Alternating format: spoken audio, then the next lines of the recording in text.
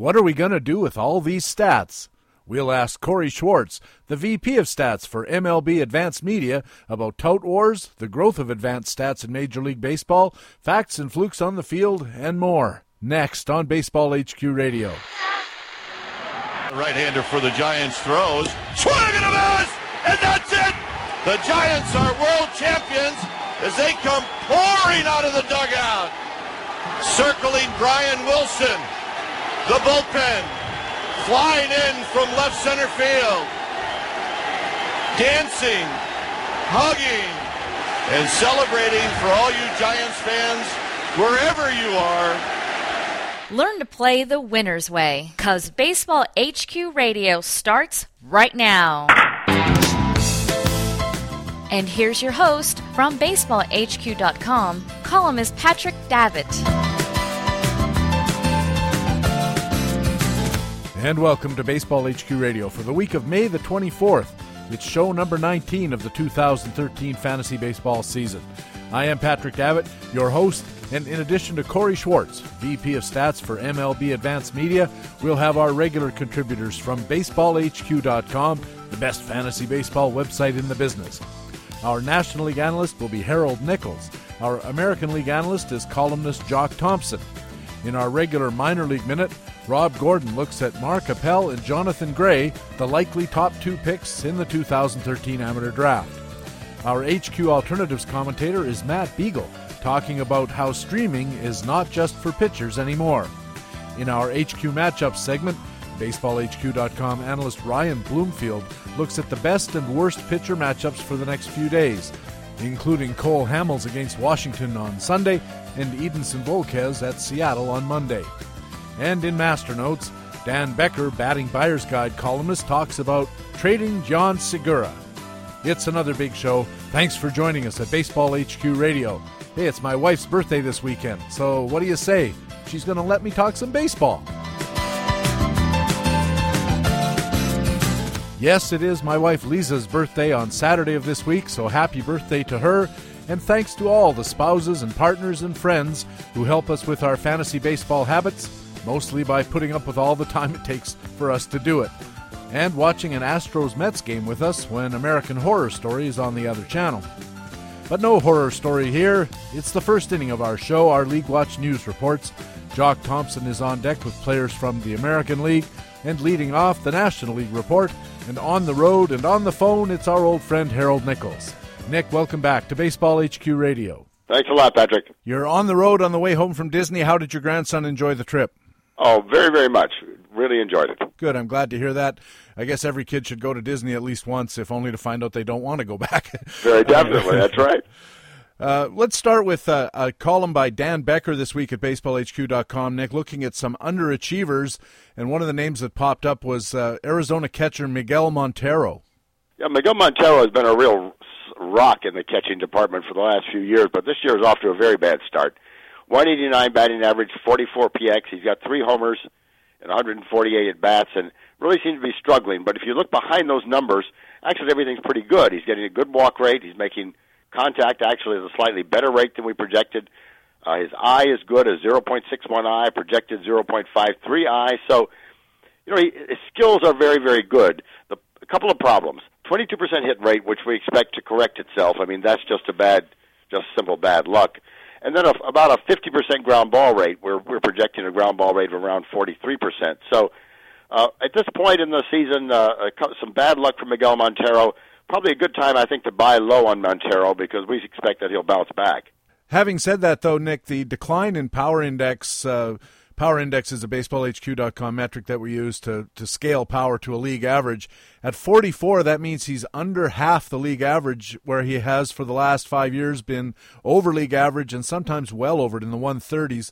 And last year just 108, this year 44. That seems like a cause for concern. Perhaps it is, although I think a lot of the cause probably is that ground ball rate. Now, certainly if the ground ball rate stays at 50% as opposed to around 43, 40% somewhere in that area, there's going to be a problem. But he does have 3 home runs. Home run per fly rate is decent at 8%. So I think there's a good chance that Montero will bounce back. His home run per fly ball rate, I was going to mention, at 8% is well off the last couple of years when he had those decent home run seasons, 18 and 15, and $20 rotisserie value.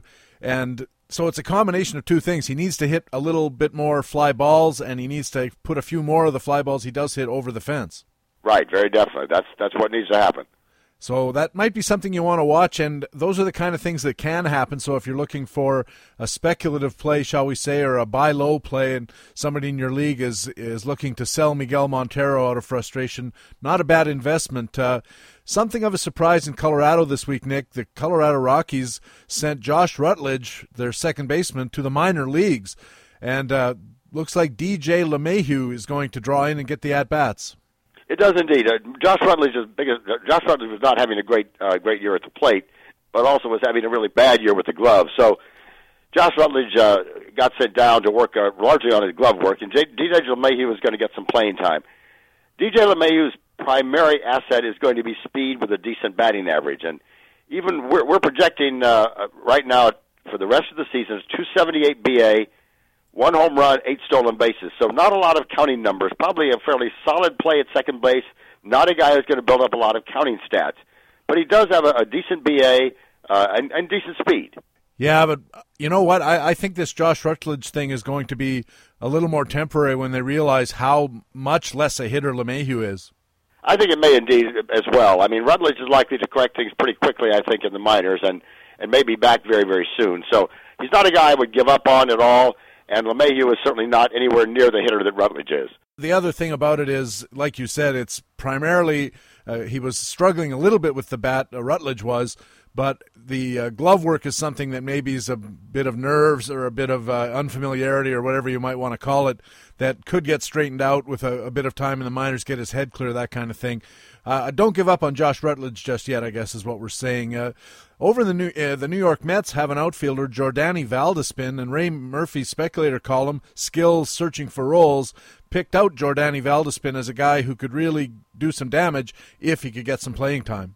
Jordani Valdespin is a guy we've always kind of liked. He's got a good, nice power-speed combination. The problem has always been getting at bats, and also a BA situation with Jordani Valdespin. A BA is going to hover around 250 most of the time, not likely to hit a lot higher than that.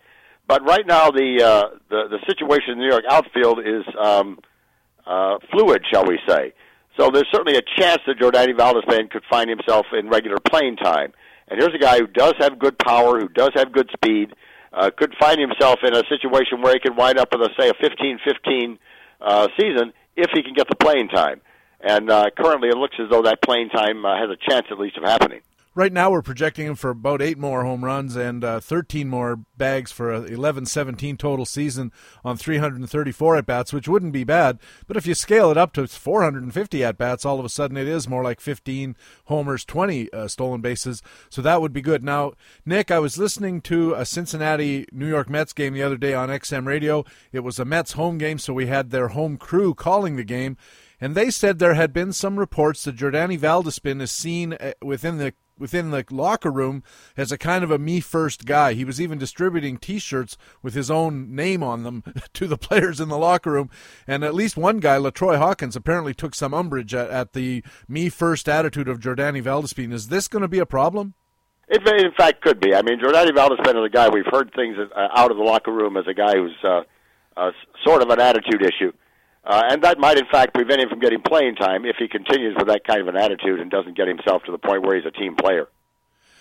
I guess they kissed and made up a little bit to Hawkins and Valdespin. At least Hawkins was seen wearing one of the T-shirts, which is a step in the right direction. But be wary that sometimes things like that can affect playing time decisions, because no organization wants to have a guy that everybody dislikes in the lineup, unless he's really producing, I guess, then anything goes. But Valdespin is not a Gary Sheffield type of guy, I guess. Right, not a guaranteed producer, very definitely. Right. And finally, Steve Nickrand had a pitch movement study in his recent starting pitching buyer's guide column, and one of the pitchers he looked at, and this is a name that has come up on this show and at BaseballHQ.com fairly frequently in the last year or so, Tim Lincecum of the Giants, still struggling. Yeah, still struggling. And, you know, when Stephen Nickrand looked at pitch movement, we find that Tim Lincecum now has the least aggregate pitch movement in 2013 among National League starting pitchers. And so what's happened with Lincecum is he's lost pitch movement, he's lost velocity. There's really very little in what we see to expect that he will come back to his former levels. You know, everybody thinks about what Tim Lincecum used to be as a pitcher, and I think maybe now is a good time to buy low. It isn't. There's nothing in what he's showing at this point to suggest that he's going to rebound very strongly. I thought for a while that maybe Lincecum could turn it around and recover some of those skills and some of that success he had in his Cy Young years. Boy, it's sad to say, but it looks like there's something going on there that may be injury-related or fatigue-related. But I agree with you, Nick. Tim Lincecum at this point is just somebody you have to avoid. Yeah, I think very definitely, and not a guy you want to try to. If somebody offers him to you in a deal as a buy low, even though he's only 29 years old, certainly a guy I think to stay very definitely away from. Okay, Nick, thanks very much for talking with us again this week. We'll catch up with you again in a week's time. Thanks, Patrick. Harold Nichols writes the National League Central Division Outlook for BaseballHQ.com, and he's our man on the National League beat here at BaseballHQ Radio. Now let's turn over to the American League, and BaseballHQ.com Director of News and Analysis, Jock Thompson. Jock, welcome back to the show. Hi, PD. Good to be here. Good to have you. Let's start by talking about the news, and I think the biggest news of the week in the American League. Ian Kinsler of Texas goes to the disabled list, and the call-up that everybody's been looking forward to, Jurickson Profar in Texas, featured in our daily call-ups report by Jeremy Deloney, will replace him on the roster. Jock, you also wrote about this in your American League West Division Outlook column. What are you thinking? Well, first to state the obvious, as Jeremy noted in his call-up notes, Profar's talented. He has a whole basket of skills. He does everything pretty well. Second, he seems to be sharing Kinsler's vacated second base job with Leary Garcia. At least that's what manager Ron Washington says, and that's what's happening so far. But third, and most important for our purposes, he still doesn't have a real obvious place to play once Kinsler returns from the DL, barring a trade. And Kinsler's injury isn't expected to keep him out that long. You did mention Jeremy Deloney's report. He called him a switch hitter, incredible bat speed, great control and pitch recognition, decent pop, and a good understanding of the strike zone. Above average speed, not a lot of stolen base results so far, but he sums up by saying the overall game and intelligence to be a superstar. So obviously we've got some keeper league interest here. Yeah, and I've watched him play. I saw him play that the first night he was in the lineup. He's awfully quick. He's a real good defender. You can tell this guy's an athlete. He's going to be around for a long time once they find where he's going to play. So you mentioned the possibility of a trade, as they seem to have an embarrassment of riches. Who do you think's the likely player? Yeah, when you look at the Ranger lineup, David Murphy is really the most expendable Ranger. I mean, he's got obvious platoon skills. He struggled out of the bat when they tried to play him every day in April after last year's outlier 340 batting average against left-handed pitching. But Murphy is a platoon guy. He has average power, and the fact that he's a free agent at the end of the year suggests that he would be the most likely to go. But even when you look at that, Murphy's given Texas some pretty good regular production over the years, and particularly now in May after a slow start. He's hitting .290 in May. He has 4 home runs this month. For a team that is struggling a little bit offensively, at least relatively to past years, I just don't see this a big likelihood. He's just the most likely player to be traded if there is one. David Murphy, a 908 OPS in May, a 524 in April, so he's really righted his ship. Is there a possibility here, Jock, that Texas just takes Profar, sends him back to the minors when Kinsler comes back and gets everything back to normal? You know, that's the only other option unless they're going to play him every day. He needs to play, there's no doubt, and he's still pretty young. A lot of this, I think, is going to depend on how the team is playing, how they're doing offensively, obviously how Profar does, and who else might be injured. Sometimes, obviously, these things take care of themselves with another injury. Well, the Rangers do consider themselves a World Series-level team. Kinsler is clearly a part of the core, so he's going to play. And we know Ron Washington, the manager there, clearly prefers his veterans, so my guess would be, and you can correct me if you think I'm wrong, unless Profar really sizzles in his brief time in the big leagues while Kinsler's out, I wouldn't be at all surprised to see him back in the minors at the end of that stint. Yeah, that's my take on this as well, PD. You're pretty much spot on there. What about Luis Garcia? Any value there? Well, again, it all depends on his playing time. This is another skilled guy. He's not nearly as skilled as Profar is, but in deep leagues, if he plays, he's got speed and he's got some versatility. So yeah, I mean, there's value there. The real key is what are the conditions and situations that could untap it. Yeah, you mentioned his speed, 143 stolen bases in 5 minor league seasons. I think he's been caught less than 40 times, which is a pretty nice ratio.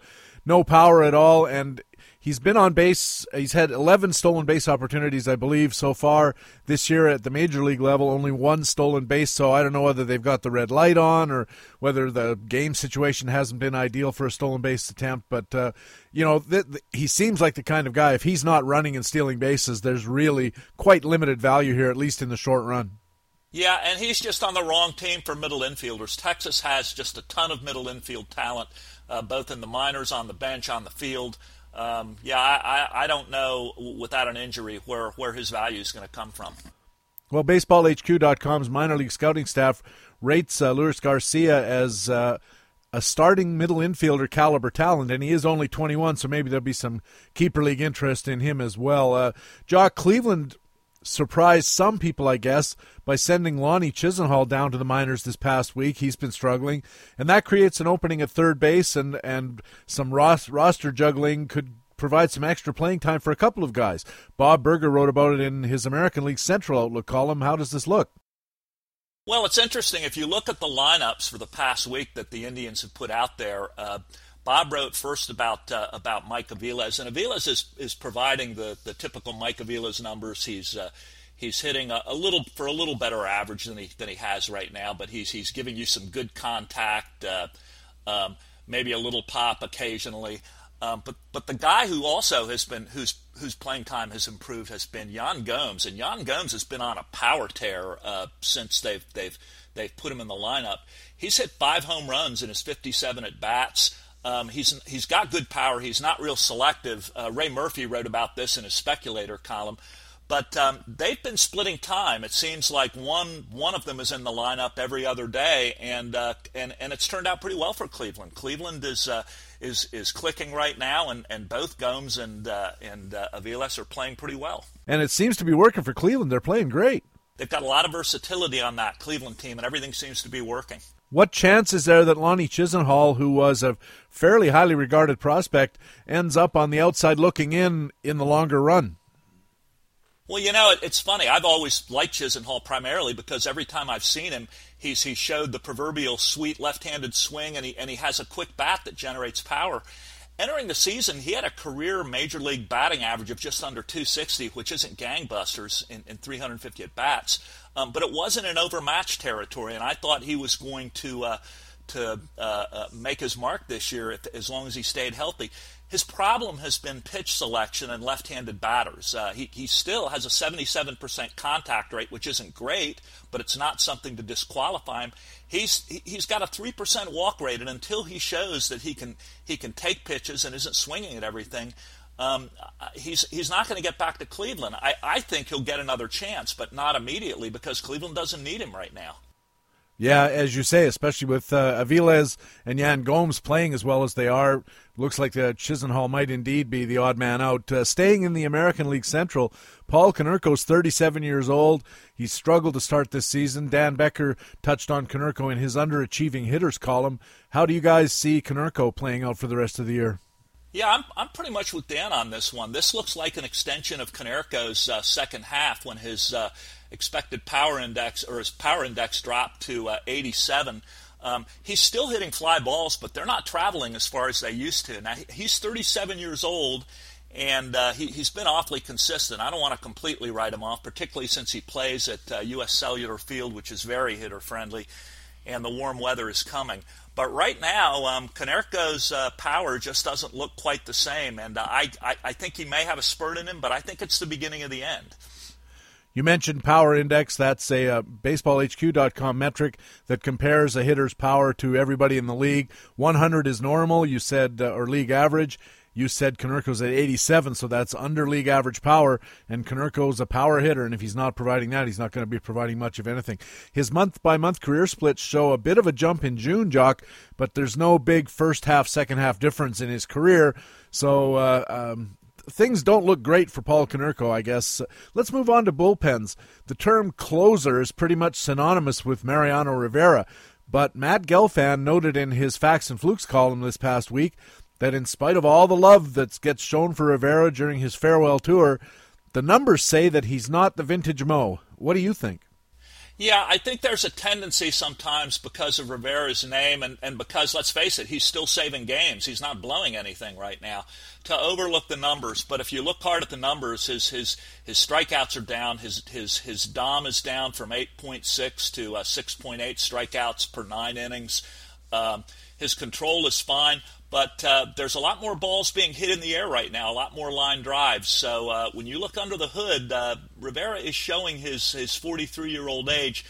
On the other hand, I still, and maybe this is my bias too, I think he's the kind of guy with the cutter and with the guile and the experience he has. He can probably survive another year, but I'm not sure he's going to be an automatic all year long. Yeah, his DOM rate is off, as you say, but I did notice that his control rate has actually improved. He's now down to just 1 walk per 9 innings, albeit in a handful of innings this year so far. That makes his command ratio 7 strikeouts to every walk. That's still elite, at least. Yeah, and he knows how to pitch. His ERA is 1.56. He's really out-pitching his expected ERA right now, 3.46 by almost 2 runs a game.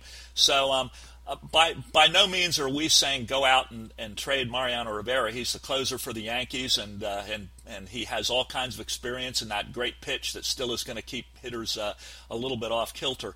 But there are definitely some signs here that are making us take a second look. I'm always a little leery of the expected ERA versus ERA on such small sample sizes. It's so few innings that you'd expect big variations in those kind of scores. And finally, staying in the American League East, Stephen Nickrand, our fine starting pitcher buyer's guide columnist, has noted that Jeremy Hellickson of Tampa Bay has a pretty ugly ERA over 5 to start the season. But here's the opposite of Mariano Rivera's situation.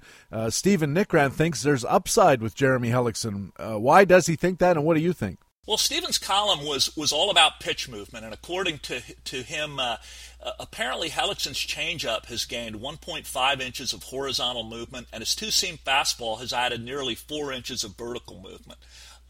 So he likes Hellickson going forward, and if you look at it, it's real interesting. For the first time, Hellickson's 5.37 ERA, he is underperforming his expected ERA by almost a run and a half.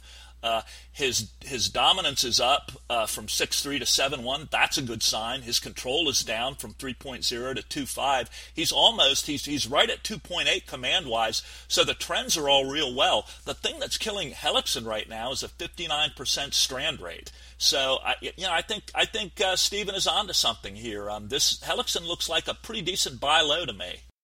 Okay, Jock, thanks very much for telling us about Jeremy Hellickson and Rivera and all the rest of them, and we'll talk to you again next week. Okay, PD. See you next week.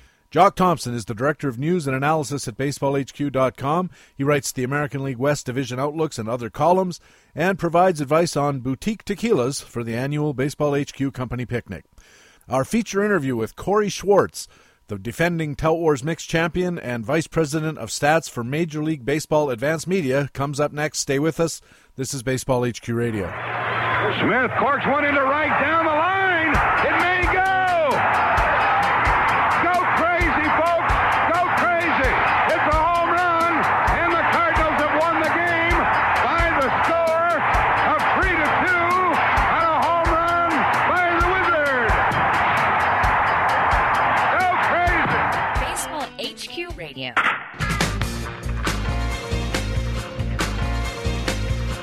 And welcome back to Baseball HQ Radio. I'm Patrick Davitt. It's a pleasure now to be joined by Corey Schwartz, the reigning champion of Tout Wars Mixed League, and also the Vice President of Stats for Major League Baseball Advanced Media. Talk about the perfect day job for fantasy baseball. Corey, welcome to the show.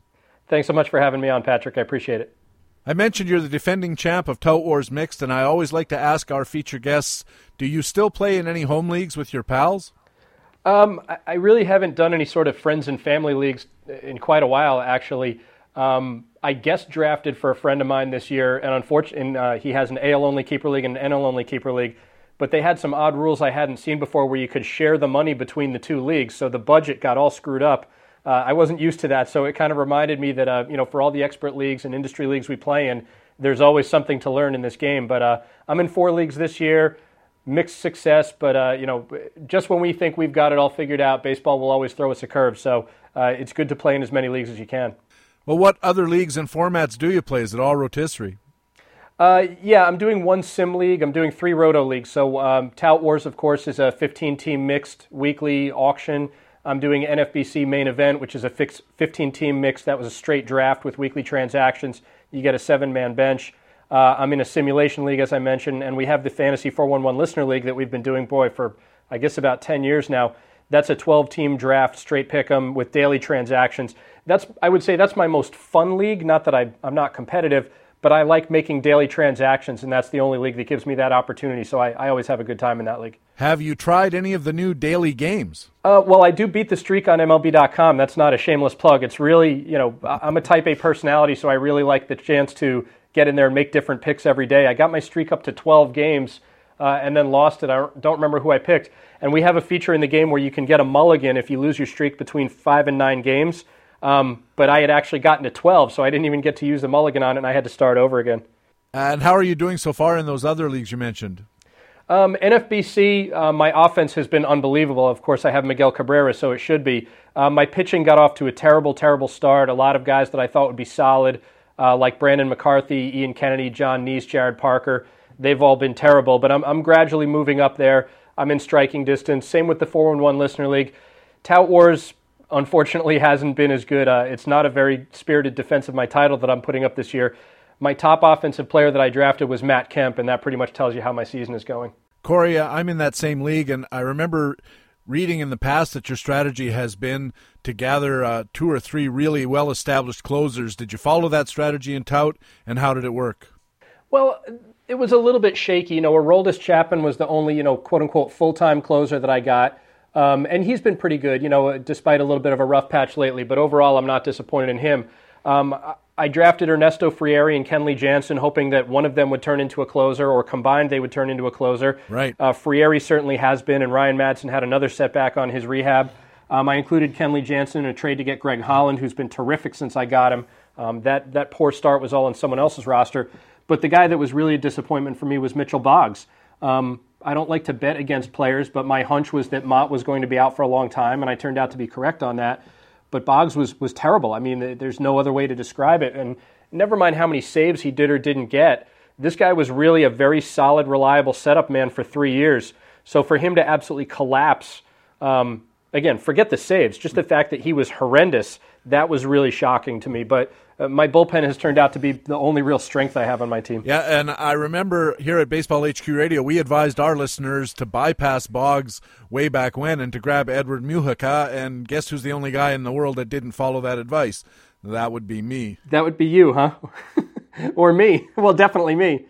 Well, the thing about it is, I'm a big believer that when it comes to drafting closers, Ron's adage from many years ago is you draft skills, not roles. And I do believe in that when you're looking at 2 players who are comparable. But we also have a saying at the Fantasy 411 that the road to 5th place is littered with closers of the future. And that goes back to the days of, Steve Chychrun and all the guys who were supposed to replace Dennis Eckersley back in Oakland 20 years ago. Boggs was handed the job, was coming off 3 very good years as a setup guy. And while you could say that Rosenthal or Mujica or other guys maybe had better skills, there's something to be said for taking the guy who's got the job. Same with Frieri, If Ryan Madsen is healthy, he's got arguably comparable to or better skills than Frieri, but Frieri has the job. I was correct that Mott would be out for a long time. I was correct that it would be Boggs' job to lose, but he lost it, and that's baseball. That is baseball indeed. You're listening to Baseball HQ Radio. Patrick Davitt with Corey Schwartz, the Vice President of Stats, Major League Baseball Advanced Media. And speaking of that role, congratulations are in order. I understand your mobile app has passed 6 million downloads. It's crazy, isn't it? I don't know if I'm speaking out of school, but our mobile business right now with At Bat and our mobile site and all the products we do is almost as big as what we do on the website as far as traffic and users and visitors. So it's amazing how the world has changed. But our CEO, Bob Bowman, called that one perfectly. I remember being in meetings 5 and 6 years ago when we all had the old trackball BlackBerry, and he was saying the world is going to go mobile, and he was right. So we made a big play into mobile, and our mobile development team is fantastic, and it's worked out. So as a fan, I love the app. I'm on it all the time. It seems like a really perfect thing for somebody who's out doing something, sitting, waiting for a bus or waiting for something to start. What better thing to look at than something that's going to give you your update on baseball, especially when day games are going on? It's perfect. Yeah, I mean, and as a fantasy player, the opportunity to truly never miss an at-bat or a plate appearance, to be able to go on and just look at the box score, go on and watch highlights, watch the actual live streaming video, it's phenomenal. I mean, again, as a fan, I use the application all the time, having nothing to do with my job. And it's a happy coincidence that my job and my fandom interact the way they do. But it's amazing stuff. Our development team continues to amaze even people who work here. It is. I read magazine articles that say that Major League Baseball advanced media in general is like the prototype of the ideal organization for the online future and the mobile future. Well, I hope so. We certainly hope so. As I mentioned, our CEO, Bob Bowman, was very heavily invested in mobile several years ago from the standpoint of, where users are going to be going and what fans are going to be doing. And I think as bandwidth and technology improve and allow even greater support, we'll be able to include even more features. We've got an app that we rolled out a couple of years ago called At the Ballpark, which is specific to, the game experience in the ballpark you're in at any given moment. You can order food to your seat. You can get special promotional opportunities within the ballpark. It's really all designed. Everything we do is designed towards improving the fan experience and allowing fans to consume the game wherever they are, no matter what they're doing. And mobile, as you said, works perfectly with that. Corey, what does your role encompass as Vice President of Stats for MLB AM? Well, I'm responsible for stats and data capture for all Major League games, minor league games, Winter League, World Baseball Classic, wherever our players are playing. We record the data for that. So that includes the Pitch FX system in the major leagues as well. So we record every game we do, pitch by pitch, down in the lower minor leagues. Some of those are just play-by-play. And we're responsible for capturing, aggregating that data, making sure it's accurate and timely and detailed. And then I specifically, and a couple of other people within my group, work on integrating with different parts of our company, whether it's mobile devices like at Bat, whether it's sponsorship programs, building out all the basic sort of stats and league leaders and things you would see on the site, game day and at bat. And we also work with a lot of third parties, business partners like ESPN, Bloomberg Sports, Stats LLP. We work very closely with them to distribute our data for them to use in media outlets, in their consumer-facing products. So our data is pretty much everywhere. Obviously the fact that Miguel Cabrera hit a home run last night, that's a fact, and nobody owns that fact. But we're responsible for recording that and distributing that throughout our business and throughout the industry. How do you decide how much data that you're going to put out there just for fans going to the site who want to figure something out for their fantasy teams? Well, we stick to mostly traditional stats on the site, and though I consider myself sort of a progressive thinker as far as stats and sabermetrics, ultimately we think that it's best to stick with things that are a little bit time-tested and easily understood. And we'll gradually roll in some other things as time allows. We added the milestone tracker recently, which allows you to keep track of how many games before a player reaches his 300th career homer or 2,000th strikeout or whatever. So we really try and use that traditional core data that all fans understand, but there's an opportunity there to add some advanced metrics, to start doing a lot more things with Pitch FX. So we'll do that gradually throughout over time throughout the future, but ultimately we want to provide fans with a real easy gateway to understand the game and then sort of gradually move them up that experience of more detailed things. You mentioned Pitch FX. You played a pretty pivotal role in getting it established in the major leagues and then integrated into the statistical portrait that is used. How can fantasy owners use Pitch FX data, do you think? It's an incredible tool, and I think we've only just started to scratch the surface of what we can do with it. The most obvious thing that people look at when it comes to pitching is velocity. And clearly velocity is important. You take two pitchers with the same repertoire, the guy who throws harder is probably going to be a more successful pitcher than the other guy. But I think we've learned from Pitch FX that velocity is not the most important thing. I think command and location and movement are really more important. You hear this when you talk about buying real estate. It's all about location, location, location. And I really think that's true of pitching as well. And we've really seen so many examples over the years of pitchers who really don't have great velocity, who throw 89 or 90 or 91, having great success because they can command their pitches and control them. I think control and command are two things that we've really started to understand the difference between those things. Control is the ability to simply throw a lot of strikes and not walk people. Command is the ability to throw the pitch where you want it, to repeat the delivery, to repeat the consistency of the pitch. For example, a guy like Steven Strasburg, when he came up, probably had as good a command as any pitcher in baseball. Not only his ability to throw strikes consistently, but to throw every pitch from the same arm slot with the same release point, with the same spin and movement and everything. That's really a skill that we're only starting to learn now how important that truly is. I saw an article on the web somewhere about release points and how that it's so critical to pitcher success and to fooling batters, and they're probably intertwined, those two skills. But not only maintaining the release point to maintain command of the pitch, but also to deceive the batter who doesn't see a different release point and know intuitively that something different is coming. Yeah, absolutely. And I think that term deception that you brought up is really, a term that we're starting to understand a lot better now. I used to think deception simply meant, how long the pitcher held the ball behind his body before releasing it and made it hard for the batter to see. But in fact, deception, as you said, is a consistent arm slot, a consistent hand angle, consistent arm speed, consistent release point. That way the batter is seeing the same delivery every time, but he never knows what pitch is coming out, and he's really got to identify the pitch. So seeing guys who have repeatable mechanics, that's what helps in creating deception.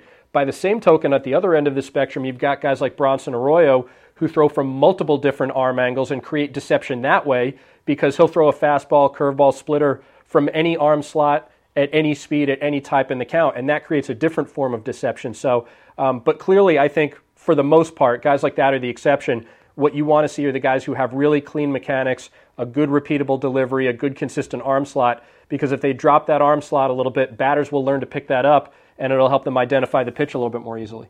Also, there are ramifications for arm slot and release point that allow the teams, both the team that has the pitcher and the team that's facing him, to understand issues of fatigue or possible injury coming, and allow if you're the team that has the pitcher and you're looking at release point data and you're saying there's something going on here because that's changing, which could be a harbinger of an injury to come. Absolutely, you said it perfectly, and I think the ability to correlate the pitch FX data and other advanced data sets with injury data is going to be a critical development in the industry in the next several years. We can look at guys who are hurt now and go back and find things about them. The ability to use that data predictively, I think, is really going to be a breakthrough when it happens. And we've seen some studies that show the arm slots dropping, but you have to remember, players don't always do the same thing every single time. Sometimes it's by design. So, for example, a guy like Brandon McCarthy, who's very much of a sabermetric favorite, he purposefully changed his arm slot a few years ago, and that really enabled him to improve his results. So it's a combination of using the data and the scouting and the coaching all together that will really lead to the breakthroughs. You attended and participated in a recent technology and sports conference at Fordham University in New York, and you said technology has advanced to the point where there may be more stats than teams know how to use. What did you mean by that, and where do you see that going? Well, yeah, absolutely. We've got a nice problem to have now in sports, particularly in baseball, where we have massive amounts of data.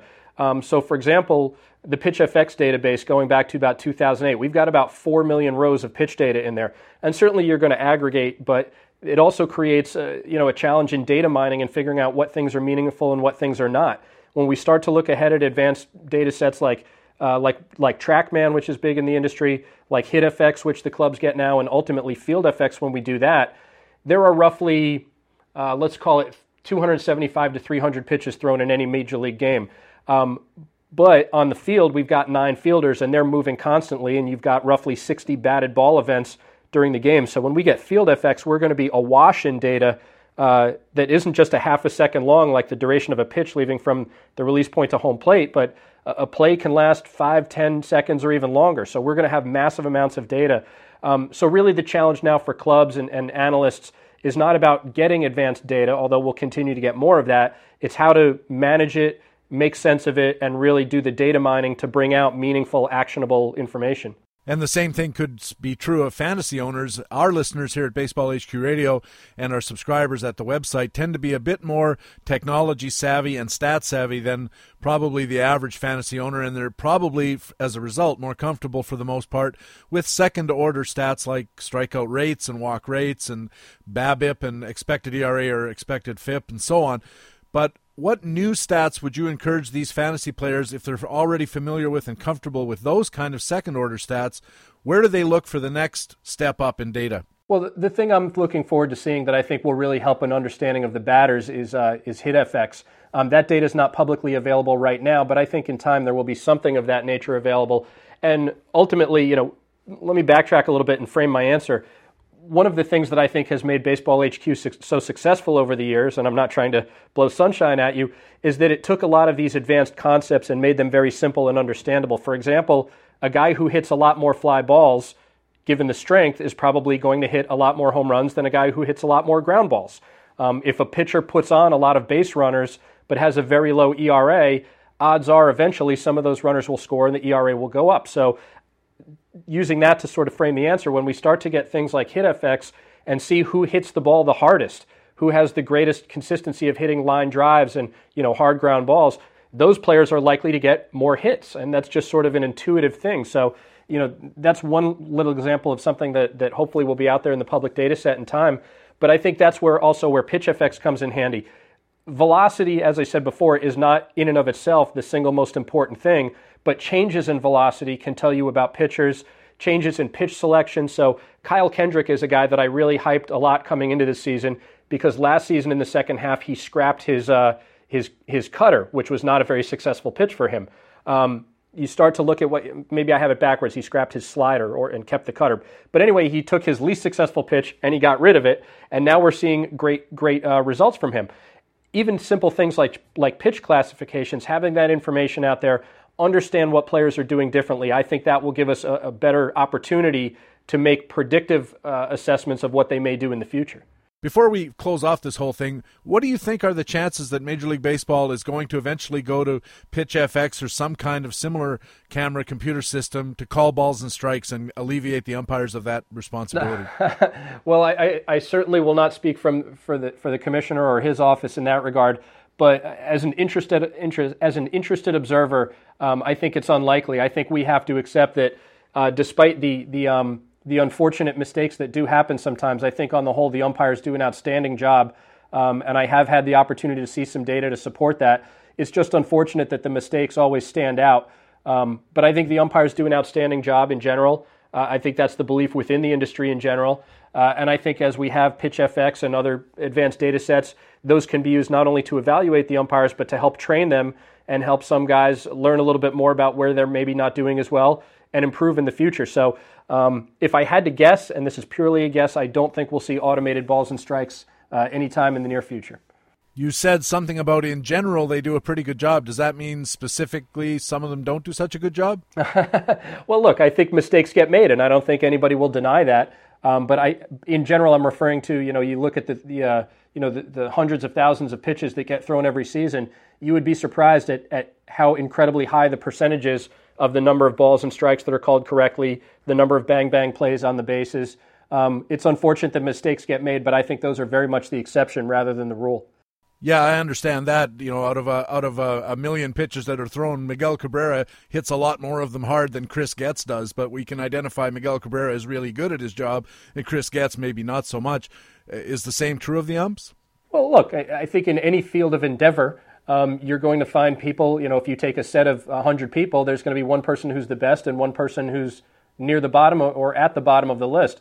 But I think we have to understand that the bar is extremely high. So even the guys who rank near the bottom, if you were going to do an objective ranking, are still extremely skilled at their craft. And I again, the mistakes always stand out, and it's unfortunate that sometimes they always seem to come at the worst time. But I think we do have to accept that these are really, just like the baseball players are the top of their profession in the world, so are the umpires. Well said, Corey. This is Baseball HQ Radio. Patrick Davitt with Corey Schwartz from Major League Baseball Advanced Media, Vice President of Stats there. And Corey, you're also a fantasy player, very successful fantasy player yourself, and a player evaluator. We've been asking all our expert guests this week to tell us whether various storylines we've been seeing during the season, player performances, are facts or flukes. We asked Doug Dennis last week about Jan Segura, and we're going to be hearing from Dan Becker of Baseball HQ on the subject in a few moments. But I'd like your take. Right now, he's the most profitable guy in Tout Wars. He was auctioned for $6, I think, to Al Malchior. He's currently about $37 value. Jan Segura, a fact or a fluke? Does it have to be one or the other? Can I split the middle road? I think he has the potential to maintain a plus batting average somewhere around 300. And I think with that, remember, stolen bases are as much about opportunity and will to attempt as it is just being fast. Segura started the season batting 8th. That was going to limit his stolen base attempts. Now he's moved up to the top of the order where he's expected to steal more. So I think he can maintain plus value in batting average and steals. I don't want to hang any numbers on it beyond saying that. But I don't believe the power is real.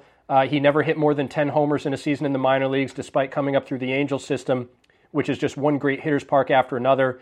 He's a small guy, and I think he certainly has shown the ability to drive the ball this year, maybe more than we thought. But I wouldn't expect to see that many homers. I would expect his power to continue to manifest in terms of a lot more doubles and triples and maintaining a high batting average. So remember last year, Michael Bourne came out and hit a lot of homers early on in the season. We were all amazed by his power surge, and he ended up with 9 homers.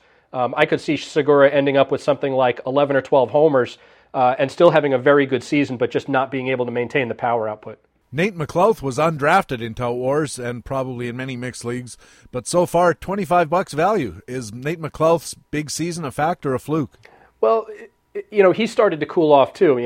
One of the things we always have to be careful about is looking at sample sizes. McLouth was on fire for a couple of weeks in late April and early May. He's cooled off since, and now he's down into the 260s, and he's sort of the opposite of Segura. If you're not getting on first base, you can't steal. But McLouth was a 20-20 guy for a couple of years earlier in his season. He had some problems in Atlanta. He seemed to be having some eyesight problems.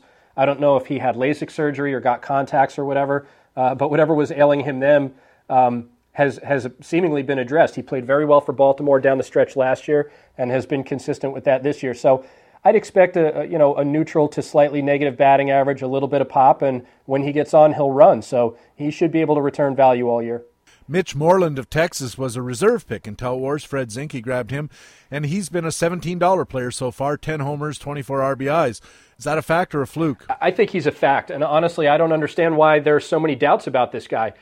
He hit for average and decent power in the minors. He's hit lefties throughout his major league career. He has very little platoon split, so the notion of this guy being only a part-time player, I'm not sure where that came from. But statistically, other than the fact, look, skill levels vary, but he can hit lefties. He's got decent plate discipline. He should maintain a decent batting average. He's got anywhere power. I think he's a very underrated and undervalued player, and it was a very nice pick on Fred's part, and kind of kicking myself I didn't go for some of that myself. Chris Davis of Baltimore in a similar situation raised some eyebrows. Scott Swainey and Tout bid $16. He's almost $30, so he's pretty much doubled his money.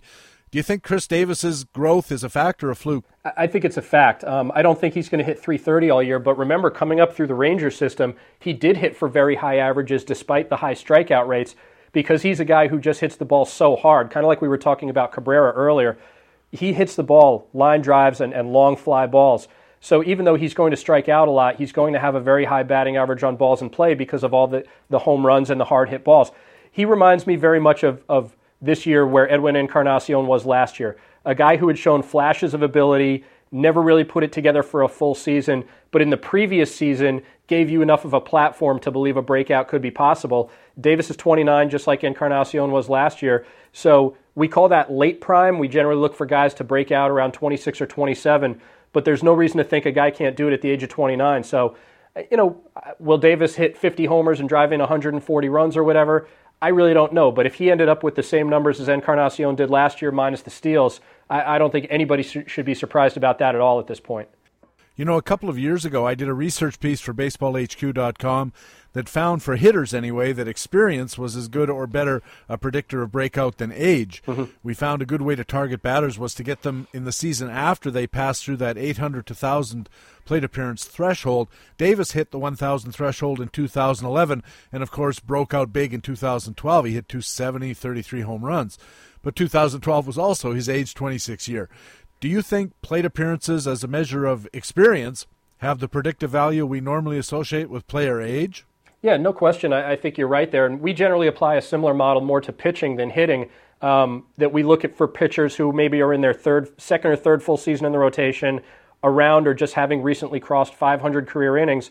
So that's where you're expecting to see that physical growth and maturity that comes with age intersecting with experience and the skill all sort of coming together. So we like to find those guys right around 500 innings, right. Guys like Matt Latos who can take a big step forward. Last year we were really heavy on Brandon Morrow, guys like Doug Fister, combining the physical growth and maturity with the skill and experience.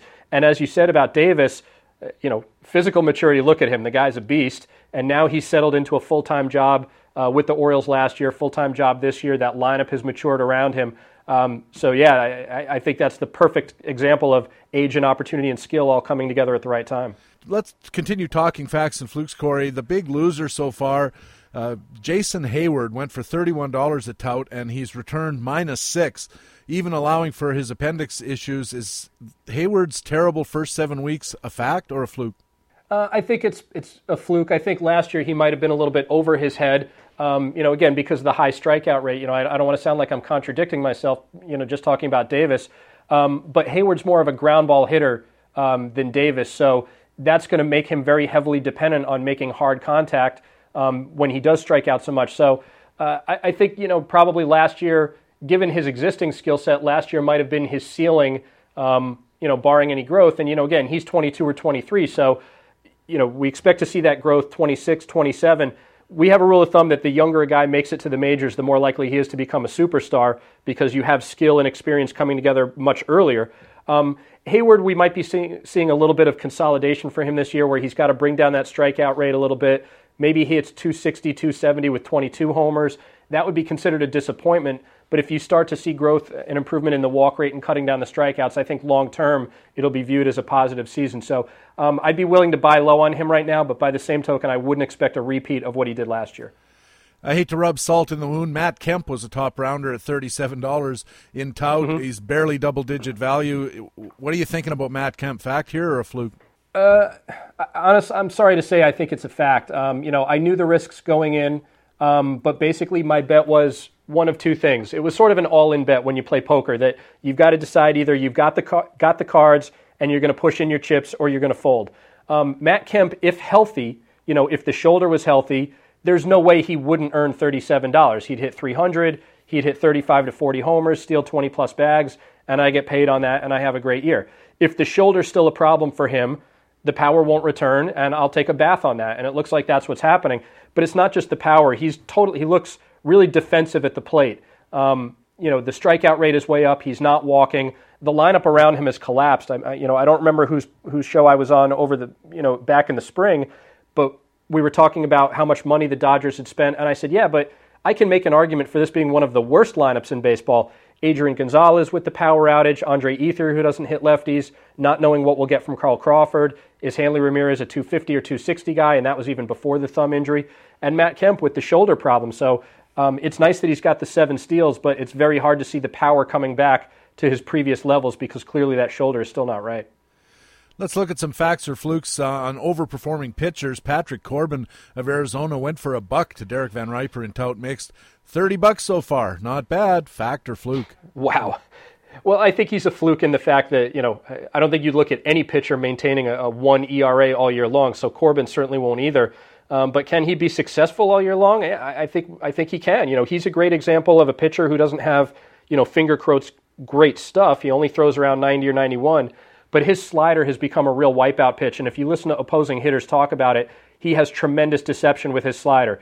Same arm slot, same release point, same arm speed, and really drives it low and in. He's sort of, that lefty pitcher who drives it at the back foot of righty hitters, and he's become very successful with that. So, He didn't have great numbers last year with Arizona in his sort of partial season, but he was a very highly touted prospect coming up through the minors, and I think he's a great example of how pitchers can be successful without Aroldis Chapman type velocity. And staying with young pitchers, Shelby Miller went for $3 in tout to David Gonas, $27 value, $24 profit. Fact or fluke? I definitely expect some regression here. That's not to say he won't be successful either, but Miller's essentially a two-pitch pitcher, fastball and curveball, although his curveball looks like a slider coming from anybody else. I think he's thrown so few changeups all year, you can count him on one hand. He's really a two-pitch pitcher. And when you throw 97 or 98 with a wipeout breaking ball like he does, you can succeed on that, but I think eventually the league will catch up with it a little bit. The other thing is Miller's never thrown a full season worth of innings at any level, no matter how you combine them up. And he threw a lot of innings in April because he was throwing so dominantly, there was no reason for him to come out of the game. We'll have to see what he's doing in August and September when he really is going as far into a season as he's ever gone before and setting new thresholds on the number of innings he's thrown. So as much as I think he can be successful all year long, I would probably be looking to sell high on him right now as much as any of these guys we've talked about. Good call. Maybe around the All-Star break when trade talks really heat up, that's when you want to dangle Shelby Miller out there. Gonas also grabbed Hiroki Kuroda. We liked him at BaseballHQ.com, I can tell you. $23 value on an $8 bid. He's got a 2 ERA, a 1 whip. Fact or fluke? He's a fact. I mean, look, again, not a 2 ERA, but I think he established very clearly when he was with the Dodgers and then last year in his first year with the Yankees that this is a guy whose stuff will play anywhere. He had no home run split when he played for the Dodgers. He was as good away from that ballpark as he was at home. He handled Yankee Stadium very well last year. With that splitter and that breaking ball, he keeps the ball down. He's not terribly home run prone. And he throws hard enough. People look at him and say, 37-year-old guy. He throws 94, 95 miles an hour. He's got legitimate strikeout stuff. So I expect the ERA will regress up a little bit, but I think he'll end up in the low threes, right around where he's been throughout his career. Corey, I don't know why I'm always surprised by this, but A.J. Burnett, $19 so far this year. Who'd have thunk it? He went for $4. Fact or a fluke? I think his experience with the Yankees really turned off a lot of people to him, but if you look at it, when he's pitched in the National League, he's always been very successful.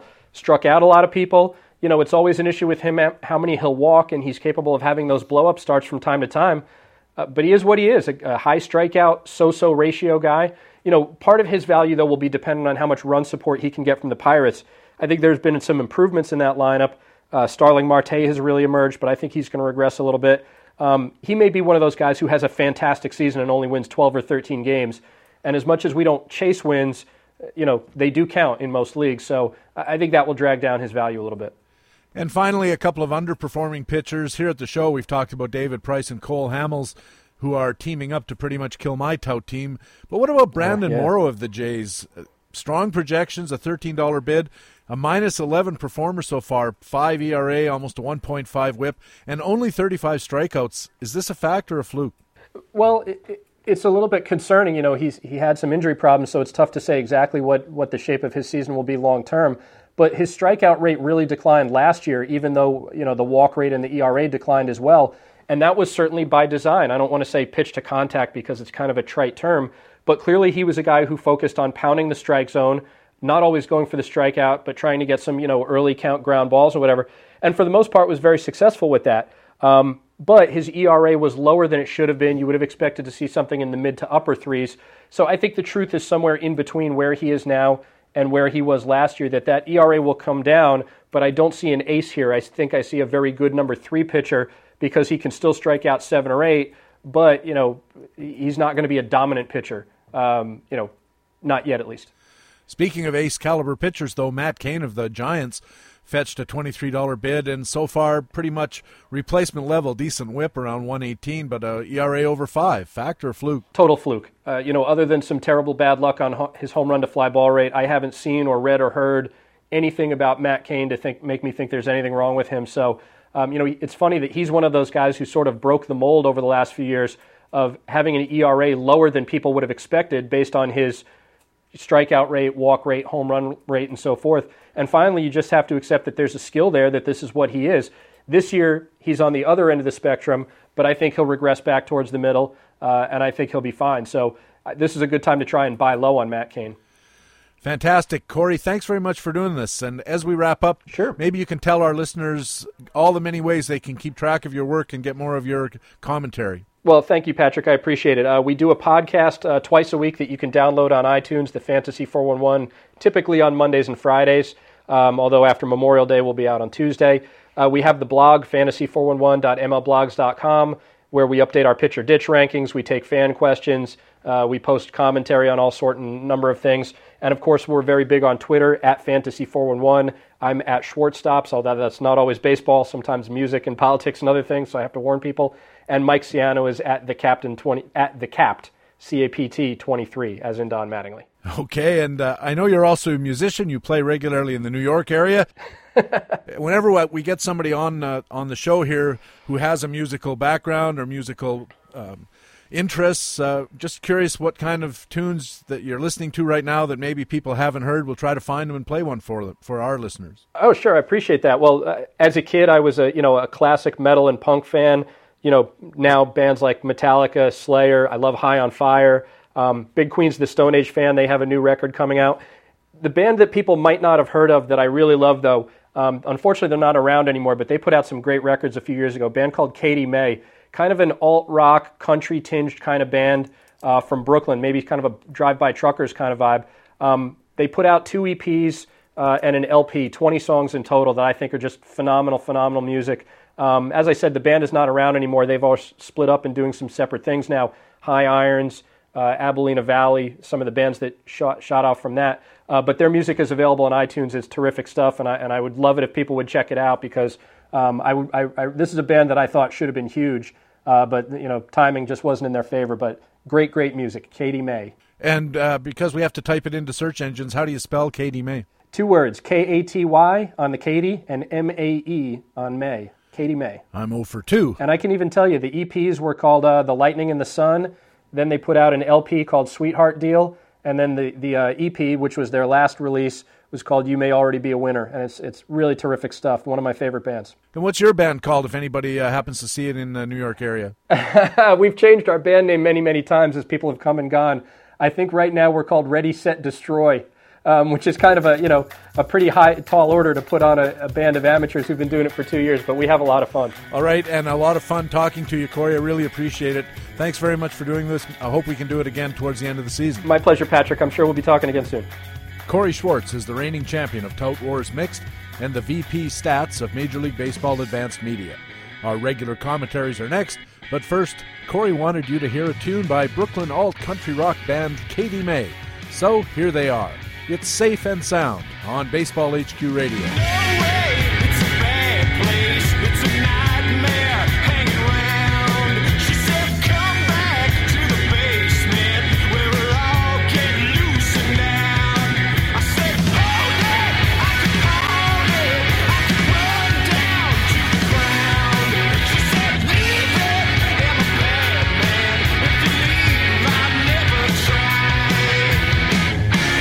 Everyone needs to be safe and sound.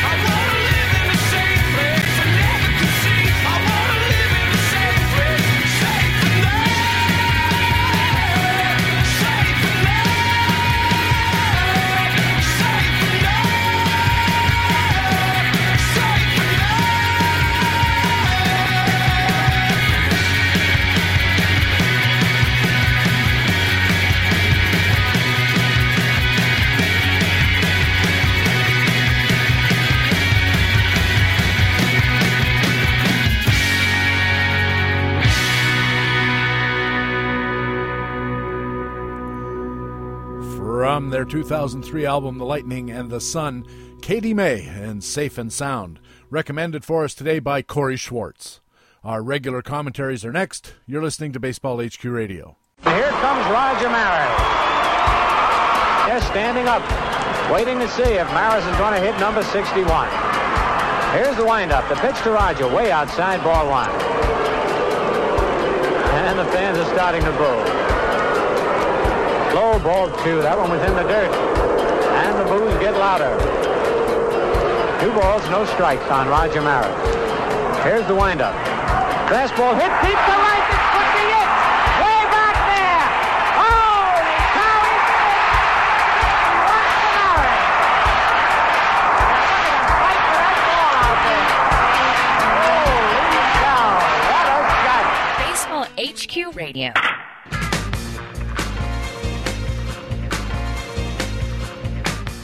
And welcome back to Baseball HQ Radio. I'm Patrick Davitt. Time now for our regular weekly commentaries, and it's a full lineup this week. Matt Beagle is on deck with the HQ alternatives. Ryan Bloomfield is in the hole with HQ matchups. And Dan Becker is batting cleanup with master notes. Leading off, it's the Minor League Minute. BaseballHQ.com minor league expert Rob Gordon telling us about the likely top 2 picks in the 2013 draft, Mark Appel and Jonathan Gray. With the 2013 first-year player draft just around the corner, it'll be interesting to see who ends up being the top pick in the draft. For now, it looks like it will come down to Stanford right-hander Mark Appel or Oklahoma righty Jonathan Gray. Appel was the 8th overall pick in the draft last year, but he and his agent Scott Boras were unable or unwilling to reach a deal with the Pirates. Appel returned to Stanford for his senior year, and for now that decision looks to have paid off. In 13 starts this year, Appel is 9-4 with a 2.29 ERA, with 21 walks and 121 strikeouts. He has a polished 3-pitch mix that includes a nice 93 to 96 mile-an-hour fastball that tops out at 98, a plus mid-80 slider, and a decent changeup. If Appel isn't the first overall pick, that distinction is likely to fall to Jonathan Gray. At 6'4", 240, Gray has an ideal power pitching frame and is already physically mature. The 22-year-old attacks hitters with a power arsenal that includes a 95 to 97 mile-an-hour fastball, a mid-80s slider that has nice late break to it, and a decent changeup. He commands his fastball well to both sides of the plate, but he needs to be more consistent with his slider and changeup. Gray keeps the ball down in the zone and has the potential to be a legitimate number 1 starter if his off-speed offerings become more consistent. Whether Appel or Gray goes number 1 overall, fantasy owners in deep keeper leagues will want to roster both of them as quickly as possible. For Baseball HQ Radio, this is Baseball HQ minor league analyst Rob Gordon. Another way BaseballHQ.com subscribers get the winner's edge is with comprehensive coverage of the minor leagues. All season long, Rob Gordon, Jeremy Deloney, Colby Garapi, and Chris Maloney have reports and updates on the top prospects, organizational moves, daily call-up reports, and everything you need to keep tabs on rising stars. Baseball HQ's call-up reports this week have looked at some of the biggest call-ups of the year. Kevin Gausman, right-handed pitcher of Baltimore. Of course, Jurickson Profar, the Texas infielder we talked about earlier in the show. And Jake Odorizzi, a right-handed pitcher in the Tampa organization. If you need to know your prospects to stay competitive in your leagues, BaseballHQ.com has you covered. Now, HQ Alternatives, with BaseballHQ.com columnist Matt Beagle talking about alternative formats and alternative strategy. This week, Matt's topic is streaming. It's not just for pitchers anymore. More and more you're seeing streaming occurring in position players around the league. In several of my teams this year, I've streamed guys like Lucas Duda, Travis Snyder, and Leonis Martin, looking at how many right-handed pitchers they're going to face during the next scoring period. Conversely, Ryan Rayburn, Chris Young, Marlon Byrd, John Mayberry, in different leagues and different depths, have all made my roster when facing a lot of lefties. I look at Juan Pierre and Emilio Bonifacio's opposing catchers, and maybe even pitchers holding histories to see if they're more likely or not to get stolen bases in some of my shallower leagues. Yes, you can stream outfielders just as easily as you can stream pitchers. We've always advocated not to overdo the positional scarcity and take good outfielders at any part of the draft. With 5 outfield positions in most leagues and utility slots, the deeper your league, the quicker you run out of outfielders. In several leagues this year, I found myself filling in the outfielders at the end of my draft and going through a streaming process, as I mentioned earlier, looking at the matchups during each scoring period as to who may maximize my team's points. What's made this even more important this year is the injuries. Just on my teams alone, I'm not going to give you the whole list throughout the whole league, but just on my teams alone, Mike Stanton, Jason Worth, Shane Victorino, Chris Young, Cody Ross, Yoenis Cespedes, Justin Maxwell, Cameron Maben, all have found time on the disabled list or out of the lineup. It's more important than ever then to have more outfielders on your reserve squad, especially if you haven't done a good job rostering outfielders early in your draft or auction. That allows you the flexibility to fill in, and you really haven't lost much because you're filling back in with replacement level players. I think the advent of daily leagues have made us look more closely at matchups. Stratomatic players such as myself always are looking at lefty-righty splits to succeed in our leagues, but now with the daily leagues, people are looking more and more at them to try to gain an advantage without using much of their salary cap. Chris Liss has noted that he's rotating second baseman in one of these leagues. He's basically streaming them off the waiver wire because that was the last position he could fill, so he's just putting in the hot guy or someone with a favorable matchup throughout the week. So when you're looking at streaming, it doesn't have to go just for the pitching side of your roster. It can go for anywhere in your roster. So take advantage of your waiver wire, looking also at what you have, and look at the matchups for the coming week to maximize the performance of your fantasy team. With the HQ Alternative, I'm Matt Beagle.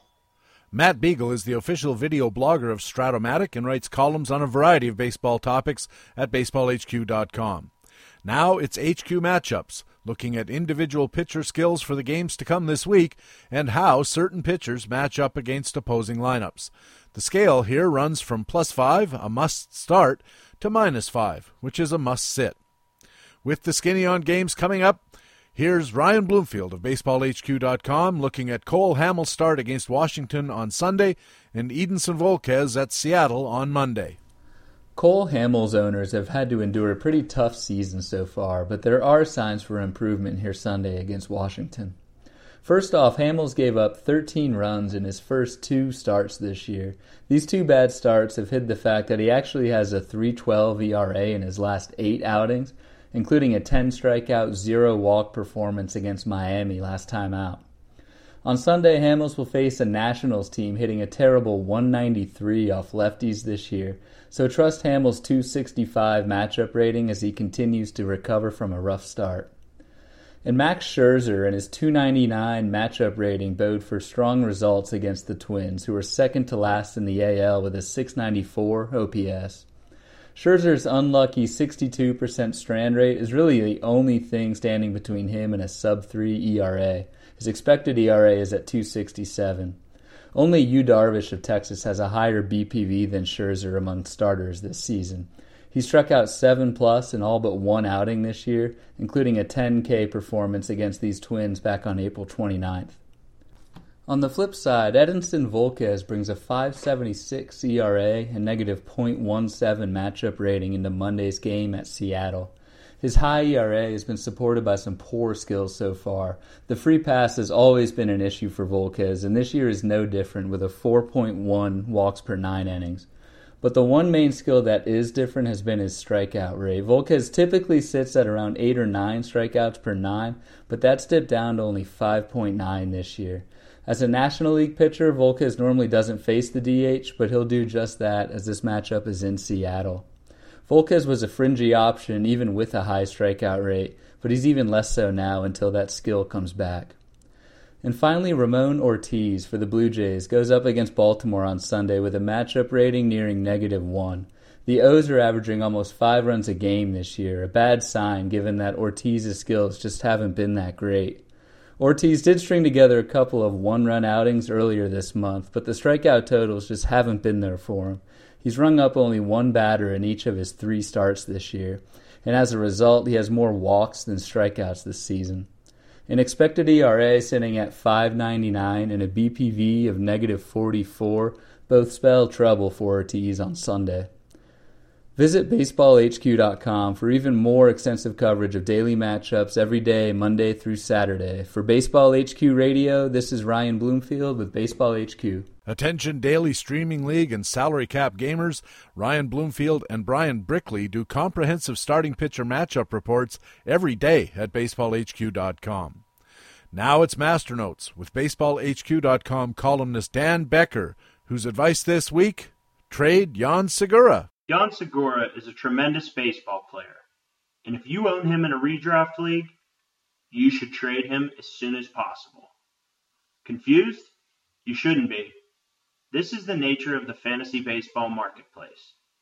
Last week, I was offered Adrian Beltre for Jan Segura straight up in a 12-team mixed redraft league. I couldn't hit accept fast enough. I knew Segura's hot start had begun to inflate his value, but even I was surprised to see it go this far. Owners should have a feel for market value relative to player performance at all times in order to take advantage of opportunities to exploit potential inefficiencies. Jan Segura is an opportunity. Segura is a terrific talent, and he looks to have a very bright future in the big leagues. The hit percentage will regress, of course, but he's got a real chance to steal 40 bases, score a lot of runs, and post a strong batting average if he stays healthy. We've seen 700-plus at-bats at AA and above that support these skills. But those same 700 at-bats completely undermine Segura's power surge to this point. He could just as easily fall short of 10 home runs rather than reach 20. The real point here is that we don't know what to expect. This uncertainty creates opportunity, because when it comes to young players, owners are optimists. They want to believe that Segura is capable of a 20 home run and 40 steal season. They want to believe that they have 2012's Mike Trout, even though the actual 2013 Mike Trout is showing us how difficult it is to sustain that level of performance. Yet for many owners, the lottery ticket is always preferable to the known quantity. But known quantities win championships. Turning an unproven commodity into a verifiably elite asset is all any owner can hope to do with a young player acquired late in drafts. The odds favor the proven star over the rookie every time. The chances are good that Segura's market value is at its zenith right now. Trading him for an established top 30 player is a win for his former owner, regardless of how well he plays the rest of this season, because it is the best use of the information currently available. Optimism is important, but brutal honesty and pragmatism will serve fantasy owners far better when it comes to evaluating players. I really enjoyed owning Jan Segura, but I just enjoy winning more. That's Dan Becker, batting buyer's guide columnist at BaseballHQ.com and a member of the Master Notes rotation at BaseballHQ.com and here at BaseballHQ Radio. You can get Master Notes delivered to your inbox every Friday with the free Fantasy Friday e-newsletter. Just go to BaseballHQ.com and sign up. Of course, we also have Master Notes here at BaseballHQ Radio every week. And that's Baseball HQ Radio for the week of May the 24th. Thanks very much for taking the time to download and listen to show number 19 of the 2013 fantasy baseball season. I also want to thank our guests today, starting with Corey Schwartz, VP of Stats for Major League Baseball Advanced Media and the defending Tout Wars Mixed Champion. It's really interesting talking with Corey. He's a great guy. I also want to thank our regular guests from BaseballHQ.com, the best fantasy baseball website in the business, our League Watch News analysts Harold Nichols and Jock Thompson, our minor league analyst Rob Gordon, our HQ alternative commentator Matt Beagle, our HQ matchups commentator Ryan Bloomfield, and our Master Notes commentator this week, batting buyer's guide columnist Dan Becker. Be sure to check out BaseballHQ.com now and in the coming days for these features. Ron Chandler's Fanalytics column is called Cliff Lee's Revenge. Ray Murphy's Speculator column has part 2 of Skills in Search of Roles. Vladimir Sedler's Rotisserie column looks at how to win those daily fantasy games, and we'll have our regular features on playing time, buyer's guides, division outlooks, pitcher matchups, and so much more. I'm Patrick Davitt. On the site right now, I have a research piece looking at PQS starts as predictors of the pitcher's next start. And of course, I hope to see you on the BaseballHQ.com subscriber forums. Also, check out Baseball HQ on Facebook and our Twitter feed at BaseballHQ. And you can feel free to join literally more than 100 followers on my own personal Twitter feed at Patrick Davitt. Please tell your friends about Baseball HQ Radio and take a second to go to iTunes and add to our 4.8-star rating. That's her doing the disclaimers at the end of this show. And congratulations to her niece Jessica and Dan in Regina, Saskatchewan on the birth of their daughter Bianca on Wednesday. We'll be back again next week with another edition of the podcast with fantasy baseball intelligence for winners. It is Baseball HQ Radio. So long.